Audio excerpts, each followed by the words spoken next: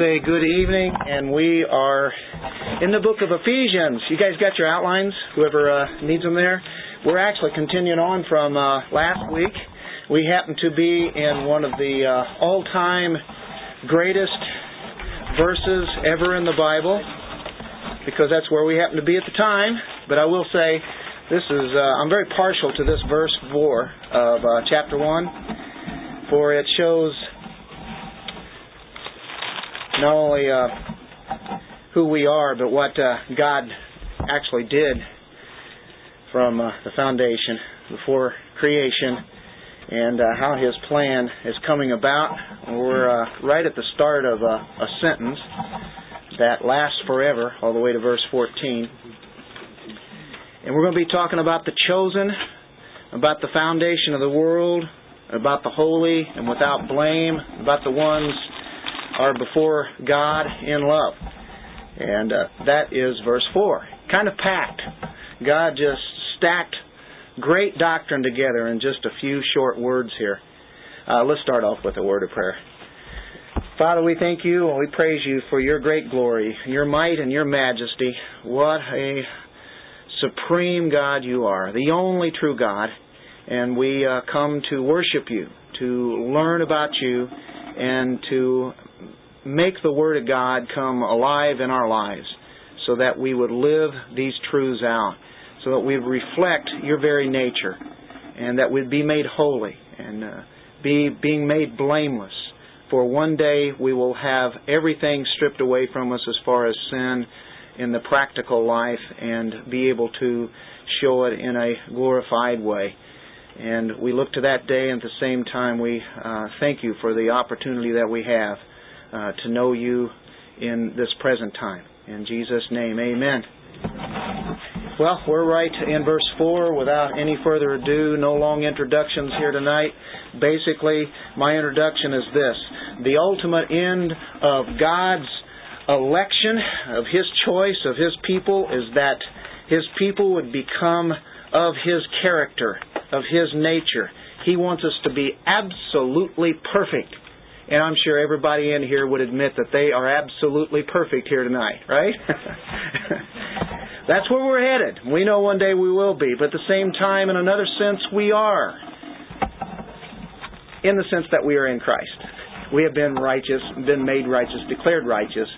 But yet, we are still in these bodies. And we are not perfect in that sense yet. He's forming us to be like Him. And that's His whole goal, till ultimately we stand right before Him in the glorified, perfect way.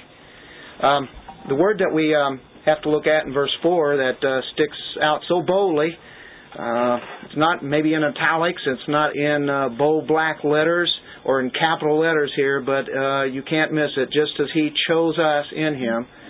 And we see that this word is kind of where we left off last week. We didn't really get into the election part and chosen.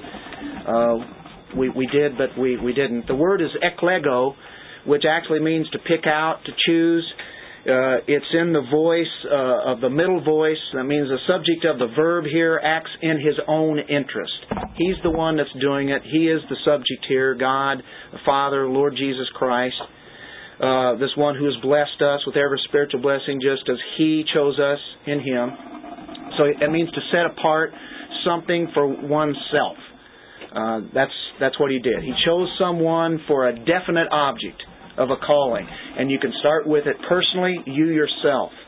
And then you can take a look at it as the whole, the body of Christ. But it really means something to us personally. We really talked about that last week. Look and see what He has done. The purpose is for His glory. And we know that it's leading up to the reason He can get this glory is that we will be perfectly standing before Him in love, holy and blameless. Incredible. That's where it's going. Now, these people who are His own are to be used for His certain purpose that He has. We live in this time that is, I think, exciting. And we see that God is doing a lot of things, and at the same time, we wonder how is this all going to come out, and yet we know what the the so-called, I guess you could say, end would be, as we know it here on earth, is that we're looking to something much bigger, aren't we? Election.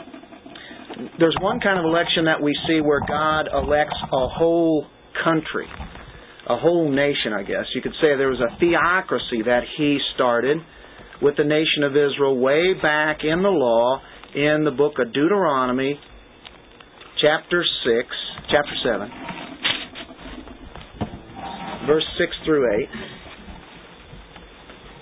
8. And He calls Israel a holy people. That means they have been set apart to the Lord, your God. The Lord, your God, has chosen you to be a people for Himself, a special treasure above all the peoples on the face of the earth. The Lord did not set His love on you, nor choose you because you were more in number than any other people, for you were the least of all peoples, but because the Lord loves you, and because He had kept the oath which He swore to your fathers. The Lord has brought you out with a mighty hand, and redeemed you from the house of bondage, from the hand of Pharaoh, king of Egypt. So, it wasn't of their own making. It was all of God, wasn't it? And I don't think there is a person in Christianity that could really disagree with that.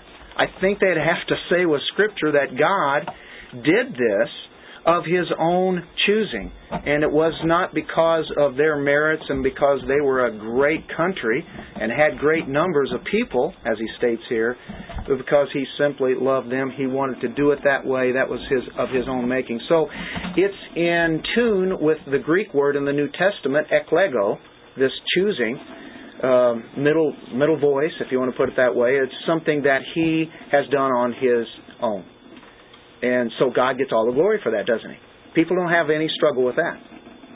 Even in Acts 9, verse 15, where you have the Apostle Paul, who had been the Pharisee Saul,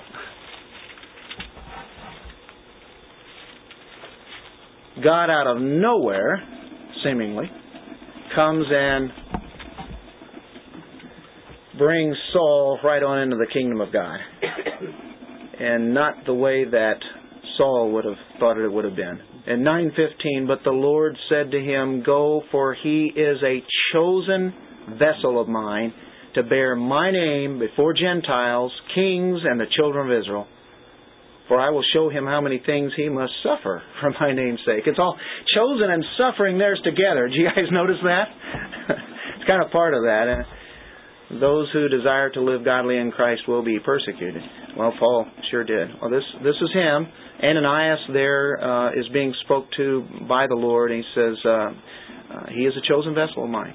I've chosen him to do this. This is what's going to happen. You can look in other testimonies of Paul and find out this was all of God's making. It wasn't something that Saul chose to do. Saul didn't choose to be blinded by God in that way and to come to the truth. Even though he thought he was in the truth, he was not going to come to God that way, especially through the person of Christ. That was not of his own making. And I don't think most people would argue with that. Yeah, he was a special person. Special apostle. There are probably going to be some arguments with that. But what about us? Where do we fit in this mold? Well, if you're talking about salvation, I have to think, you guys want to go through some nice, really cool election verses just for fun, just for rehashing? They're fun, aren't they? They're really good promises, right? Oh, okay. All right, let's do that. Just kind of meditate and chew on these. Amen. I love these. I love these verses. Yeah, they're in your outline. Oh, okay. Okay. Yeah, we got to get there, though. All right. Are you there already? Are you there already? Romans 8:29. Okay, Romans is after Acts. Matthew, Mark, Luke, and John. Acts and the letter to the Romans. 1st and 2nd Corinthians. Okay. Let's stop this. We're actually on a recording here. This will be going out on the internet so everybody in the world can hear me singing and making an idiot out of myself there. Okay. All right. What? Oh, this is a great verse. You guys like this verse? Oh, everybody knows verse 8:28. What does it say? We know that all things work together for good to those who, what? Called. Who love God. Those are called according to His purpose. His purpose. And here we go. You ready? Verse 29. For whom He foreknew, He had that relationship with, He also predestined or predetermined to be conformed. And catch this, to be conformed to the image of His Son. That's the reason that He chooses us. And we'll see that in our Ephesians passage. That He, that's Christ, might be the firstborn or preeminent among many brethren. The preeminent one, the supreme one. That as we become like Him, He is seen as the supreme one. He's firstborn. He's the preeminent. Moreover, whom He predestined, these He also called. Whom He called, these He also justified. Whom He justified, these He also glorified. Past tense, it's been done. When was it done? According to Ephesians 1:4, before the foundation. We'll get to that phrase in a moment too. But there is one. Let's go to Romans 9:11.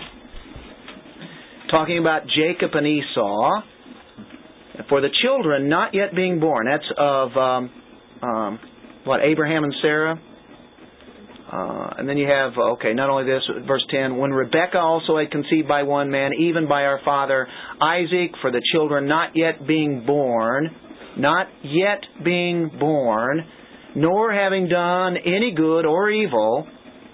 Why? That the purpose of God according to election might stand. One more reminder, not of works, but of Him who calls. So, and there in verse 12 he uses the Jacob and Esau. He said to her, the older shall serve the younger, as it is written, Jacob I have loved, but Esau I have hated. He goes on down and he says that it is not of him who wills, nor of him who runs, but it's God who shows mercy. And you can go all the way through Romans 9 there. It's about the sovereignty of God. God is sovereign in His grace. He can choose who He wants, and He doesn't do it because of their being good or evil or anything that they've done or anything that they believed. Whatever they even had in their mind, it's not because He foresaw it, because He couldn't see anything good there because they weren't even born yet. And that's not the reason that He chooses, but it's according that election might stand. Quite a verse. I think that could bolster that argument almost by itself, but there are many verses that support that. We've seen Romans 8. While you're in Romans 9, look in verse 19. You will say to me then, why does he still find fault? For who has resisted His will? But indeed, O man, who are you to reply against God? Will the thing formed say to him who formed it, why have you made me like this? Doesn't the potter have power over the clay from the same lump to make one vessel for honor and another for dishonor? But that's not fair, right? That's what people are saying. But he says, what if God, wanting to show His wrath and to make His power known, endured with much long suffering the vessels of wrath prepared for destruction? Why? That He might make known the riches of His glory on the vessels of mercy, which He had prepared beforehand for glory. Oh, even us, whom He called, not the Jews only, but also of the Gentiles. Powerful section. Did we make that up? It's right there. It's right there, bold, black and white. Did we avoid that? Try to circle around it and make it say something that it's not saying, or that it is saying?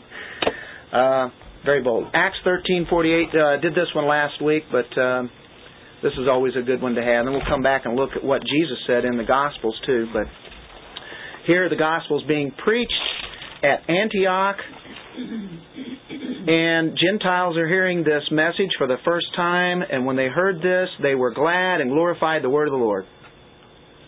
What's the next sentence say? People believed it. They believed it because God had already appointed them to eternal life, that they would believe it.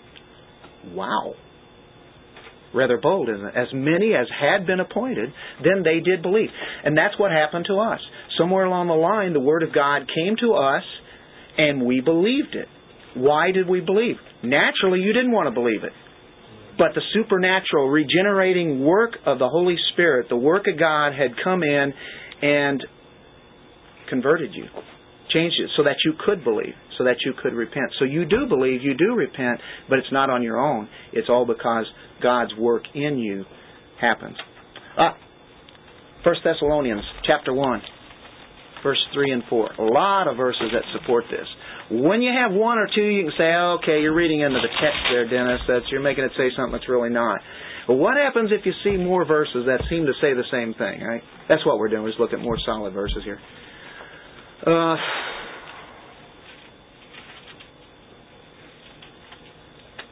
Start verse 2. We give thanks to God always for you. That's what Paul's saying. We're giving thanks to you, for you, to God, making mention of you in our prayers, remembering without ceasing your work of faith, labor of what? Love, and patience of hope. What three words in there? Faith, hope, and love are the gifts that will remain. Paul uses those three words together quite frequently. In our Lord Jesus Christ, in the sight of our God and Father, knowing, beloved brethren, your election by God, or your eklego, or the choosing that God had in calling you for His purpose and His act of choosing. So he thanks God for their faith and hope and love that's in Christ, in the sight of God and Father, knowing that God had chosen you, that had elected you. 1 Peter 1:2. Just a few verses here. He's talking about Peter is preaching to the ones out in the dispersion, to the pilgrims of the dispersion in Pontus, Galatia, Cappadocia, Asia, Bithynia, all scattered out, elect according to the foreknowledge of God the Father. The foreknowledge. That means knowing you intimately, not seeing that you would be good enough to choose Him, but that He related with you even before even time began. In sanctification for the Spirit, for obedience and sprinkling of the blood of Jesus Christ. Same thing that's in our text tonight in Ephesians 1:4. It's for that we would be holy and blameless, or in this way, obedient, and being sprinkled by the blood of Christ. Being like Him. Oh, boy, what the blessing it is. Okay, let's go to the book of John. And in the book of John, we have a lot of verses where Jesus talks about this same topic of election. What about election? Is it really biblical? Well, did Jesus say it? Did He really teach it? Are you kidding me? John 6:37. All that the Father gives me will come to me, and the one who comes to me, I'll by no means cast out. The very ones He's chosen, He will not lose them. So if you hear of a doctrine of losing salvation, you have to respond to this verse. This is a really key verse here. If somebody teaches that, I think they need to be shown some verses that deal with this. Our Romans 8 that we dealt with earlier would be bringing that up. That's very key because I think it attacks the very character, the very nature of God when He can't protect and hold the ones that He has chosen and put in His kingdom for salvation. I think it's serious when you can say, yeah, but you can choose to leave God and turn your back on Him. Well, people don't turn their back on Him, but and we would too. Anybody would. Everybody would, if it weren't for the persevering of God Himself. He perseveres with us. We read a verse earlier on that. And there are many verses dealing with that security that we have in Him. We don't come to Him on our own, and we cannot keep ourselves in that. If it was up to us to keep it, we would be lost in a moment. I'm so thankful for that. But what else does He say in verse 44 to support what we're talking about?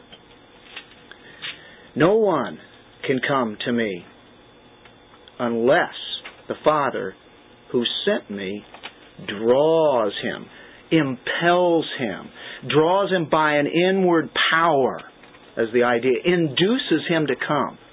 No one can come to me unless the Father who sent me draws him, and I will raise him up at the last day. That means whenever that resurrection time for a new body, a glorified body, when that happens, I'll guarantee it.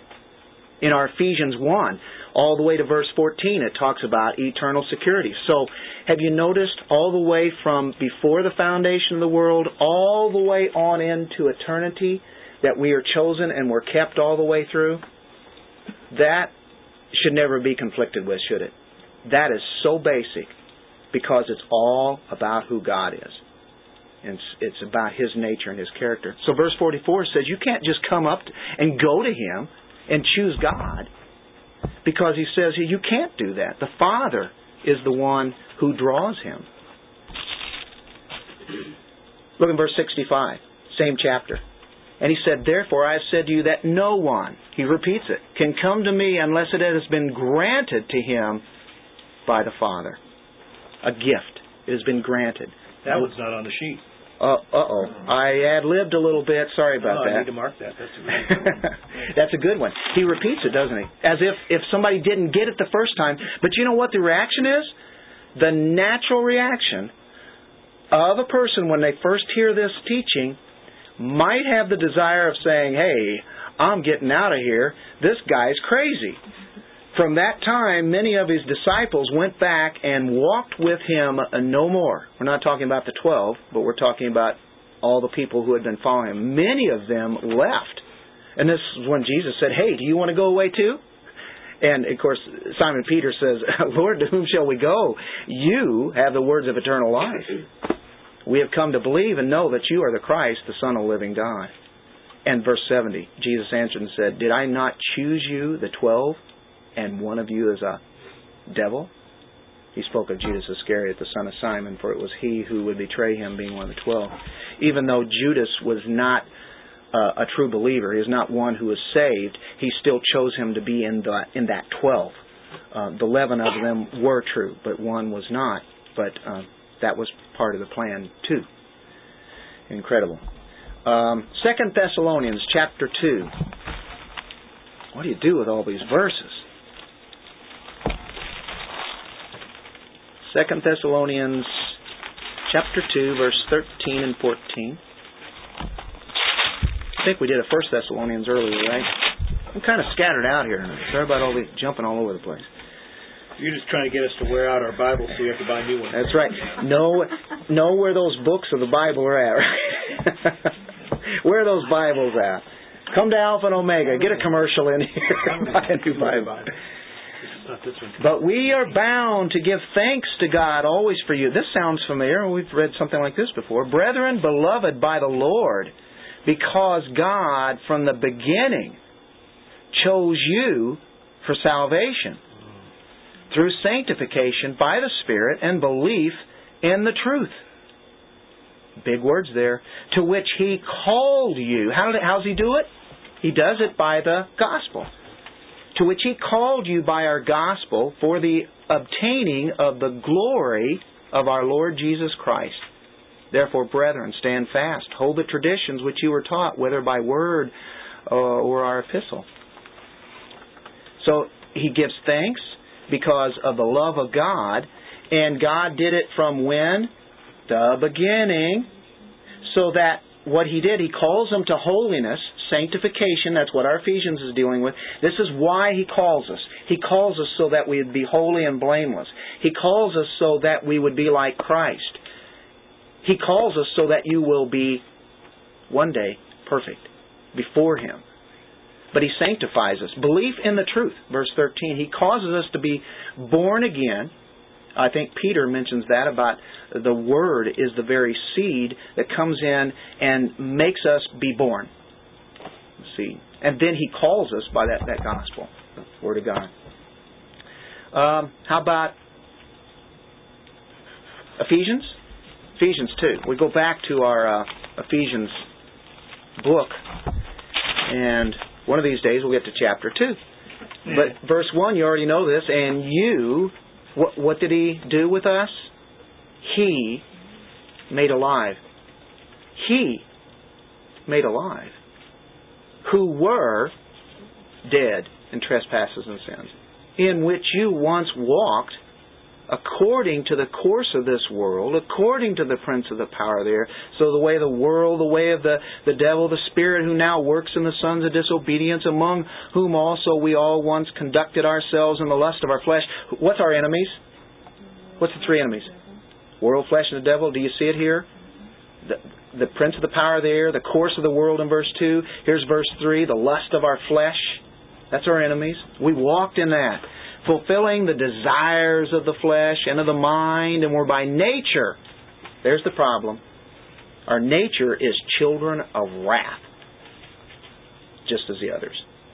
And then verse 4, but God, who is rich in mercy, because of His great love with which He loved us, even when we were dead in trespasses. And Bill, how's it go about that dead man? What did you say the other day, last week? Dead men don't make choices. Yeah. Dead men don't choose, or something. Yeah. How can they, right? Yeah. Made us alive together. That's just like what He did in verse 1. He made us alive together, gave us life, regenerated us with Christ. By grace you have been saved. That's in parentheses, isn't it? And raised us up together and made us sit together in the heavenly places in Christ Jesus. Why? That in the ages to come He might show the exceeding riches of His grace in His kindness toward us in Christ Jesus. Here's the great verse. For by grace, right here in context, He's been talking about grace. You were dead. You couldn't do anything. You couldn't choose. But He can. And He says, okay, here's the context that everybody memorizes. They memorize this verse, knowing where we have been in this chapter, saying that we were dead, and He's already said it enough times, and He said He brought you alive. Now He says, for by grace. I want you to remember that. It's by grace. Grace plus our belief, right? To be saved? Well, belief is a major element, but we'll see in this verse, we see how we get that faith. For by grace you have been saved through faith. The faith is not of yourselves. It's the gift of God. You said, but I believed. Yeah, you did. How did you believe? God gave you that faith. You didn't have it. Not of works, lest anyone should boast. It's not about boasting. The moment you say, yeah, but I believed, you know what you've just done? You've just boasted before everybody and before God that you get a little credit out of the deal. But I believed. Yeah, Bill. So you going to argue with that? No. I just. Why did it take so long for the reformers to get it? I mean, to bring that up. I mean, was it because we didn't have the translations and because people didn't study it? I mean, it looks pretty plain to me as far as English. Well, I think for one, that's a good one. Did they not have Bibles, right? And where was the Bible at for about 1,000 years in the Dark Ages? Where was the Bible at? It was in every home, right? Everybody had 2 or 3 different study Bibles, right? Yeah. Like we did. We didn't have Alpha and Omega Christian books. The church hid the Bible. Okay. And when we say the church, that's basically saying the Roman Catholic Church. I'm just giving truth here, not blasting anything. I'm just saying that's where it was at. And as a whole, they didn't want the common man to have the Bible. And so when you don't have the Bible, you don't have it to read, and then all you can hear is what they're saying in some language you can't even understand. That's in Latin. And if you're German, or if you're English, or what have you, and they're saying things in a different language, how are you ever going to know what the Word of God is? But that's no reason. Because if they were chosen by God, they're even during that time. That's right. And He's going to make sure. And by the way, there are plenty of those all out through the Dark Ages that God chose. And they came to the truth. Some of them died because they came to that truth, and guess what they did with it? Well, they started talking about it. They gave it away. And of course, they would be killed. Oh, they were outcasts. Waldensians, people like that, outcasts. Around 1100 or so, they started having councils that outlawed people from translating the Bible in the first place. So it was illegal to own anything at that point, especially with the Waldenians. Mm-hmm. They were completely outlawed. Yeah, well, man, enemies of the church. But God has a way, and every time that people get martyred, what happens? The seed gets scattered, and what happens? You get these guys that scatter all over. Savonarola, he was from Italy. He was one of those guys pre-reformers. Savonarola gave up his life, actually. And then you think of the Waldensians, 11, 1200s, 1300s, 1400s. It didn't get out in a big way. Luther gets a lot of the credit. But that was the time where God decided, okay, this is the perfect timing. I'm going to get it out in a big way now. He could have done it before then. But God had His chosen, like Eldon said, all through the Dark Ages. But it's interesting, it was all the way until the Reformation that it really started blooming, and once the Word of God was able to be printed, and by the way, isn't it interesting that the printing press was invented right at that same time. Okay. And then the translations were found. You get the case of putting the Greek text together, translating that. Luther put it in German, then later you have Wycliffe. He puts it in English, and then you finally get a Bible that the English people can read, German people can read, all countries, they finally get their Bibles.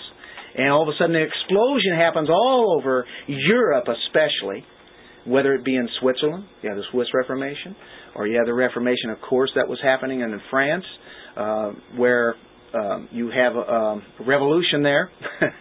I don't know how that turned out.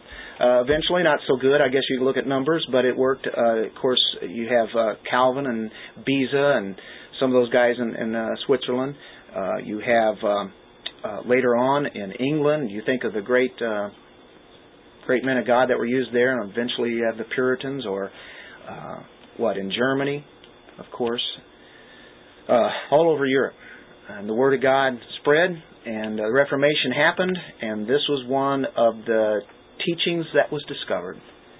And it's still here today, very minutely taught, but it is being taught, I think, bigger in our time now than it was 20 years ago.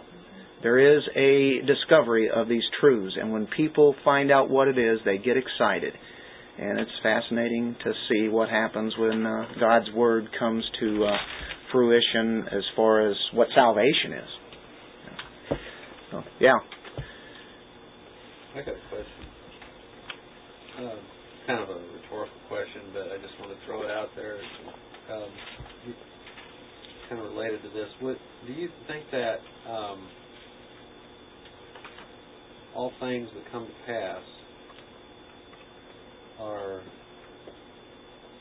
already decided before the foundation of the world, and then they're just played out in the eons of time? I mean, would the Bible teach that all things that come to pass are already decided in God's mind before the foundation? Depends on how we want to look at it. We want to look at it from God's eyes, or we want to look at it from man's eyes? Yeah, from the Bible. Well, I can start with salvation and be absolutely for sure, because we're going through those verses right here. All things. Is God in control of all things? Is God absolutely sovereign? I guess you could say, is He involved in everything that happens in the world? Has He created everything? Yeah. Is He involved in the actions? Does He care about the least little thing in our lives? Sometimes He can allow us to do things. Does He make us sin? Never, because God never tempts us to do that, does He? But as far as, and we know His desire is to make us holy, to sanctify us. But yet we still can choose in our flesh, as being Christians, to do things that are not honoring to God. Now, did He foreordain for that to happen? I think you would say no. I mean, He doesn't foreordain us to sin. But in another sense, He controls those situations. And we do see in Romans 8:28, He's going to what? He's going to work everything out. He's never surprised by anything. So in the sense of whenever sin happens, does He make something like that happen? No. But He's already got that plan of how He's going to operate, I guess you can say in a human way. I don't know how we can term a lot of this, but God is in absolute control, yet at the same time, people, let's say Christians, are free to act upon what they are going to do. And hopefully they'll be geared by the Word of God and the Spirit of God, that they will choose the things that would honor God. what kind of brought that question out is the verse, chapter 2, verse 10, Ephesians there.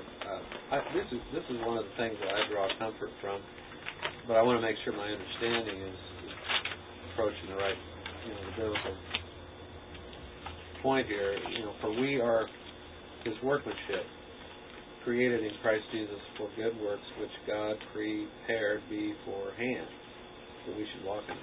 So, in other words, He not only preordained who would be His, but He had our place in His kingdom already designed. Right. In other words, if you're going to be this is just one little example, but if you're going to be a missionary, that was His plan. Yeah, and whatever gift that you have that's so He different. prepared that beforehand. Well, and don't you think that it's like everything else, like prayer, and He doesn't really need our permission, or He doesn't really need for us to agree to do the right thing. He could yank us along like you do your little kid, by yank them along. He could do that, but He lets us be a part of the salvation plan, of the ministry, or of the evangelism. He lets us have part of the blessing. Yep. Yeah, the reason it's a comfort to me is because it backs up.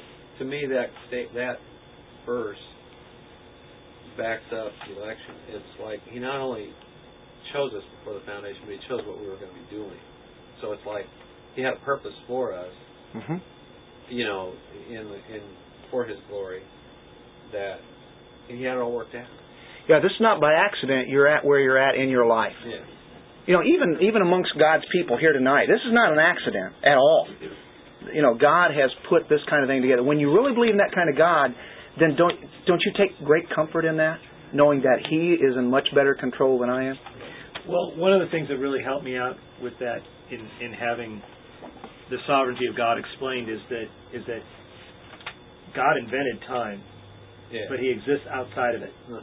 So in the eyes of God, or in the mind of God, which we cannot fathom, but one of the basic principles that I've come to realize is that since He's outside of time, He's already seen the beginning and He's already seen the end. So everything that has ever happened or is ever going to happen in the mind of God has already happened. So He knows 2 weeks from now that you're going to sin. And He knows what it is already before it's already happened. So that's why I just never understood that joke about the Calvinist that falls down the stairs. He goes, "Oh, I'm glad that's over." I just never thought that was funny. You guys really get it? But that's apparently that's like the funniest joke, but I just don't get it. Everybody's laughing. But I don't get it. So anyway, everything that happened has already been preordained since the beginning of time, because God is outside of time. God caused you to fall down those steps right there, right? Like I said, I just don't get that. Why everybody thinks that's so funny. But they're still laughing. Well, at least we defer to God when we think that way. It's like, not that we blame Him, but we say, it was all part of the thing. How can I use this for God's glory, right? Okay. Well, thank you. Okay, that was a toughie, Bob. I didn't really give a real answer on it. He was looking for a biblical answer. I wanted to open it up more for people to think about it. Yeah, because you knew we'd step in it, didn't you? Yeah. Okay. I'm right there with you. Tripping over it, yeah. What about grace? Okay, 1 Corinthians 2:12. Now, we have received not the Spirit of the world, but the Spirit who is from God, that we might know the things that have been freely given to us by God. Things have been freely given to us. Now, we're not using the word election here, but if you go back and look at this text here, he's talking about Christ crucified. If you go back to the end of chapter 1, we read it last week. Don't have enough time to do it this week, but it's about He's chosen the foolish things of the world to put to shame the wise. Sorry about that, Bill. Put to shame the wise. Okay. Okay. Okay.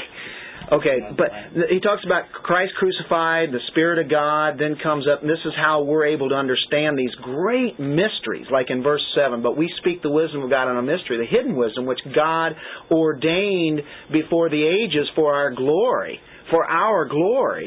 which none of the rulers of this age knew. For had they known, they would not have crucified the Lord of glory. He didn't let them know. It was certain ones that He wants to take. And it's usually the ones who are not many mighty, not many noble, not many, rich, what have you. And then He says, eye has not seen, nor ear heard, nor have entered into the heart of man the things which God has prepared for those who love Him. Who knows what all else we're going to be blessed with? But He's given us the Word of God and the Spirit of God to be able to discern or be able to understand the things of God and His great plan, even what we're talking about tonight, and be able to get a little bit of a handle on this great, awesome story. And so that's what He's saying here. Look in verse 10. But God has revealed them to us through His Spirit. For the Spirit searches all things, yes, the deep things of God, the deep things. For what man knows the things of a man except the Spirit of the man which is in him? Even so, no one knows the things of God except the Spirit of God. Now we have received, this is what we read, not the spirit of the world, but the Spirit who is from God, that we might know the things that have been freely given to us by God. Now here we go. These things we also speak, not in words which man's wisdom teaches, but which the Holy Spirit teaches, comparing spiritual things with spiritual. But what about that natural man? What about the unbeliever? Well, the natural man does not receive the things of the Spirit of God, for they're foolishness to him. Nor can he know them. He can't know them, because they're spiritually discerned. But he who is spiritual judges all things, yet he himself is rightly judged by no one. For who has known the mind of the Lord, that he may instruct him? But we have the mind of Christ. Those are chosen ones. We can know some things about God that the natural man and what we once were. We were the natural man before Christ. We couldn't know those things because we can't know those things. Romans 8, verse 7, 8 and 9, I think. Romans 8, 8 and 9. We cannot know those things. Okay, anyway. How about 2 Corinthians chapter 4? Still talking about this idea of election. You know what? We're pretty well spending the whole Bible study on this one that we were supposed to finish last week. Is that okay? Okay. 2 Corinthians 4. This, I think, explains a lot right here. 2 Corinthians 4, I think, is the answer to how faith originates. We've turned to this passage a lot down through the years. Starting in verse, did I say 3? But even if our gospel is veiled, it is veiled to those who are perishing, whose minds the God of this age has blinded, who do not believe. The God of this age is Satan. He's blinded them. Lest the light of the gospel of the glory of Christ, who is the image of God, should shine on them. They're blinded. God lets them be blinded. For we do not preach ourselves, but Christ Jesus the Lord, and ourselves, your bondservants for Jesus' sake. For it is the God who commanded light to shine out of darkness, just as in creation. There was darkness, then there was light. He commanded it, He spoke it, boom, it happened. 6-day literal creation. I like that. Okay, he did it. Who has shone in our hearts. Now He gives the spiritual thing. Just as He spoke and He did that action, and He didn't get any help from the angels, because there weren't any angels around. There was no other help from creation. It was just Him. He did it. Here's what happened as far as our salvation is concerned. Who has shone in our hearts to give the light of the knowledge of the glory of God in the face of Jesus Christ. He did it. He opened us up. He shone the light in us. Regenerated, electrified. The dead become alive. Because they were dead. Now they're alive. And then he says in verse 7, he talks about power. The power of God, it's of Him, not of us. We're just earthen vessels. So the power of God may be known. It's all about Him. All about Him. All about Him. 2 Timothy 1:9. I love this one because it goes right in with our Ephesians 1:4 passage. It's like saying almost the same thing. In a little bit more words, maybe. Verse 9. Speaking about the gospel and the power of God. Who has saved us and called us with a holy calling. And then he has to say something to qualify. Not according to our works. Does that sound like Ephesians 2? Not according to our works, but according to His own purpose and grace. And here's the time element, if I want to get that involved, which was given to us in Christ Jesus before time began. Again, it eliminates any kind of glory that we can take. But no. I is not in this. It's all God or nothing. It's just saying what the Scripture says here. And we see it as before time began. Now that's kind of going along with our Ephesians 1:4. In our 2 Thessalonians that we read earlier, you're not sanctified, you're not separated because you believe it, but in order that you may believe it, and that you will believe it. That's why you're sanctified. You're sanctified so that in order that you may believe this. In your 2 Corinthians, you see how faith originated. We were blinded by the God of this age. The God of this world blinds and makes men incapable of believing. They're already that way as far as the nature is concerned. He just makes it a little more difficult physically, I guess you could say. But God is much bigger than that. And the only true and living God comes in, shines into our hearts, and then we believe. This is the doctrine of regeneration. That really needs to be taught today. Because when you understand that, and you understand you're dead, and you understand the need for a light to come in outside themselves to turn them into life, because it would be absolutely ridiculous for a dead man to come back to life on his own. We now have the ability to receive the truth. We didn't before. I've got on your outline there, we're getting near the end here tonight, who are some people who believe this? And Bill brought up the idea of the Reformation. The Reformation is really where it became known in big numbers. Before there were other people, God has always had His people, but all of a sudden it was like one of the greatest revivals in all of the history of the church, where just literally thousands and thousands and hundreds of thousands of people became believers because of the truth of the Word of God and because God chose them. As we've had liberalism come into the church within the last 100 years, 150 years, even kind of stretch that and go a little bit before that. You had a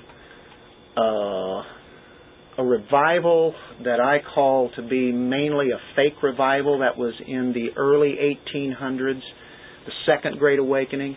As a whole, I really have problems with a lot of that. It was very man-centered, probably be against about everything that we have talked about tonight as far as the scriptures that we've gone to. There was a great awakening, and that's because the people started dying spiritually after the Reformation. The Reformation started in the early 1500s, and we can think of Martin Luther and then John Calvin, but these doctrines go back all the way back to Jesus, go all the way back to Moses and his writings, as we saw in Deuteronomy. Trace it and see what Jesus said about it. See what Paul says about it through the epistles, where we found most of that, but we saw Peter, what he thought of that too, didn't we? We saw what John the Apostle said about it. So Jesus, Peter, and Paul, Moses, I think we've got some people on our side here. How about as time went on? Early in church history, people needed to be taught some theology, and along came a guy that God rose up by the name of Augustine. And Augustine brought this doctrine into the light. And he wrote much on it, and later on, 1,000 years later, the Reformers borrow much of his writing and bring it back into play, and this is all based on Scripture, based on many of the verses that we just read here tonight. Augustine, who the Roman Catholics would like to claim him, and they do, St. Augustine, but the Catholic Church back at that time was slightly different than what it is now. But he was a great theologian, and he was very biblical. There was another guy that came along, and we were talking like 1100s earlier. One of those guys that wrote about this, and he was in the Catholic Church. He's a saint. He's known as Thomas. Anybody that studies theology, whenever Thomas is mentioned, they're not thinking of the Apostle Thomas, but Thomas Aquinas, which you're familiar with as being St. Thomas Aquinas, Catholic. But he was a theologian who believed these very same things. He taught salvation by grace.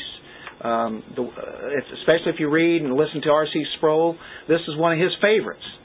I'm not saying you have to endorse him wholly, but Sproul says that his doctrine of justification by faith was as good as Augustine or Luther or Calvin and any of the reformers and anything that we'd hold to today. I don't know, I've never really read too much of Thomas Aquinas, but if Sproul says it, I have to agree with a lot that he says. I don't know if I would go wholeheartedly. He would put him up as the greatest philosopher, theologian of them all. I don't know. Luther, Calvin is the one who brought systematic theology into huge play. One of the greatest books ever written is in a 2-volume set, and it's called the Institutes, the Christian Institutes of the Christian Religion. There we go. Yeah, thanks, Bob. John Calvin. And what that is about, it starts about with who God is, and then who man is. And he shows the doctrines. He separates those and gets those theologies down and systematizes it in a way that can be understood by the common man. One of the greatest preachers, he has a bad name today, and you ask people why, and they'll say, well, I don't know, he didn't believe in evangelism. And those people who say that, ask him to prove that, because he was probably one of the greatest missionaries, if not the greatest, outside of the Apostle Paul. Because his gospel went all over Europe and even on to the West here. Moving on, Ulrich Zwingli is another one. John Knox, Martin Bucer, the Divines who wrote the Westminster Confession, John Bunyan, Pilgrim's Progress, one of the greatest, biggest books ever read by mankind, second only to the Bible, I've understood. John Owen, one of the greatest theologians ever in church history. The Puritans, George Whitefield, who was part of the Great Awakening here in America and in England. Jonathan Edwards, maybe one of the greatest minds that America has ever produced. He believed in those doctrines that we've taught. William Carey, one of the greatest missionaries. The whole missionary movement back in the 1700s, you look them up, you'll find out that all those missionaries believed in the doctrine of election and predestination and the deadness of man, that they all were lost and they could not choose God, and it took awakening of God, and they present the good news and the gospel in that manner. If you look at the Baptist missions, from very early on, they were all very solid teaching these doctrines. Adoniram Judson being one of those. You have Charles Spurgeon of the 1800s. People quote him all over the place today. And many Arminian pastors will quote Spurgeon all over the place. And Spurgeon was proud to call himself a Calvinist, not because of Calvin himself, but because of these doctrines that are there, and you can form that idea of where he's come from. It's about the sovereignty of God. Yeah, Bart. Okay, I haven't asked this question, but you've used the term several times the last couple of weeks. What is an Arminian? Arminian would be, they would come, and that's kind of what we dealt with last week, but I probably didn't use that name. An Arminian basically is saying that, hey, we know God chooses us. Let's give that to them. They will first say that. And they have to. They're bound by Scripture. And I'm not calling all Arminians that they're lost and they're not believers. But here's the problem. How do they view God in an absolute sovereignty and grace as far as salvation is concerned? How do they view Him? Is it because He says, okay, here I am, I'm offering my son, now it's up to you to choose me. And so basically what their view is man has to choose God. He has to receive this gift, and he can choose to take it or not. The problem is they don't identify how dead a person is. How dead do you have to be? In Ephesians 2 it says you're dead. In other places we see it all over. Romans chapter 3, it shows how dead we are. There's nothing good about us. So an Arminian says, yeah, we know there's nothing good in us, but so they had to make up something that was unbiblical, and it was done by John Wesley, who said, prevenient grace. What you have, yeah, you're dead, but you have enough grace there to be able to choose God. The only problem with that is that you can't find that anywhere in Scripture. Look at all the Scriptures that we dealt with. Can we put that in the text and make it say that? Well, apparently, most of the church today, where we have arrived, it wasn't in the Reformation, but it's a very man-centered gospel. That came out in the Remonstrance in the early 1600s. Within a century of the Reformation that had happened, people already started going for the man-centered gospel, saying, yeah, God chose me, but I chose Him, and so therefore He chose me. He looked down through the annals of time. He saw that I was going to choose Him, so therefore He chose me. He saw that I was going to be good enough. He saw that I was going to be smart enough and intelligent enough to choose Him. And so therefore He chose me. That is an Arminian thought. Very man-centered. That's a different look at foreknowledge than what the Bible teaches. Yeah. They're saying God foresaw that. But not in the Greek... He had a relationship with us before... Right. Right. All He did was see it. Yeah. And the Greek text does not say that. It does not. You've got to be fair with the text. What is it saying? It is. It is. It's named after, who's it? James Arminius? Is that? Yeah, James Arminius. The guy that did that. And here's the main thing. You know, we say that we are dead or totally depraved. They will say, yeah, man by nature has a sin nature, but you have a little bit of good in you. Okay? Kind of like Star Wars. Yeah, yeah. Oh, I know there's good in them. Okay. The people who would be on the Reformer side or Calvinism side would use the total depravity of man, right? Okay. Who would they be in Star Wars? What's that? And people around me. Oh, that's Star Trek. They would say that it would not be an unconditional election. It's conditional based upon what you do. We see an unconditional love by God in the Bible. An Arminian says, no, listen, it's conditional. What I'm doing is I'm giving the first letters of what would be the Calvinism side. They would say, well, the other side, the Arminian would say he actually died for everybody in all the world, and He paid for their sins. Some of them would go on as far as to say He paid for everybody's sins. So then you run into a dilemma. If the sins are paid for, the debt is paid, then logically, where does that lead you to? Universalism, which means what? Everybody is saved. If He paid for all their sins, and that's the gospel that's presented today. Jesus Christ died for everybody. And so, therefore, and you'd say, well, does that mean that my sins are paid for? Yes. Okay, if my sins are paid for, then why do I have to pay for them again in hell? That's a double payment. God's justice was met at the cross. So the Calvinists would take a limited atonement in that He died for the ones that He chose. So they don't believe in election. They don't believe in total depravity. They don't believe in the limited atonement. Actually, I don't even believe they believe in the atonement for the most part. And then there is the irresistible grace. An Arminian would say that, I can resist it. I can turn my back on it. So that means everybody would turn their back on it, according to Romans 8, verse 8 and 9, let's say.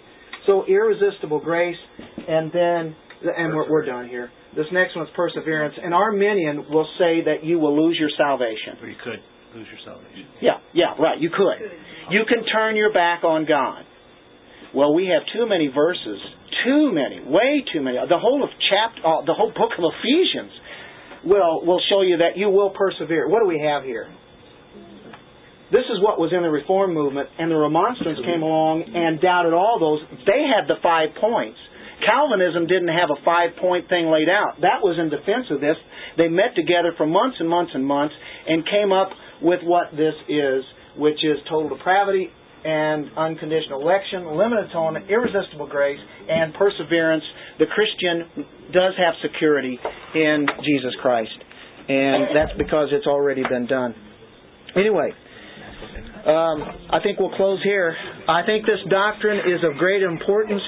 I think it refers to the sovereignty of God, the majesty of God, the supremacy. If the plan of salvation was left up to mankind, it would fail. Amen. Severely, ultimately, to zero. But if it's from God, it's certain. So, although my understanding of this doctrine, I believe, does not determine my salvation. I don't believe just because you believe it's going to make you saved or not saved. But it does determine my joy of my salvation and my security and my certainty, because it is all about God. It's all to His glory. Next week we'll get into the time that this happened. Can you believe we didn't even get into the end of this verse? Next time, before the foundation of the world. We got to go back and talk. We have to go back and talk about the tulip every now and then. We really do. Yeah, that's good. Did that help, Barb? Thank you for asking that. Okay.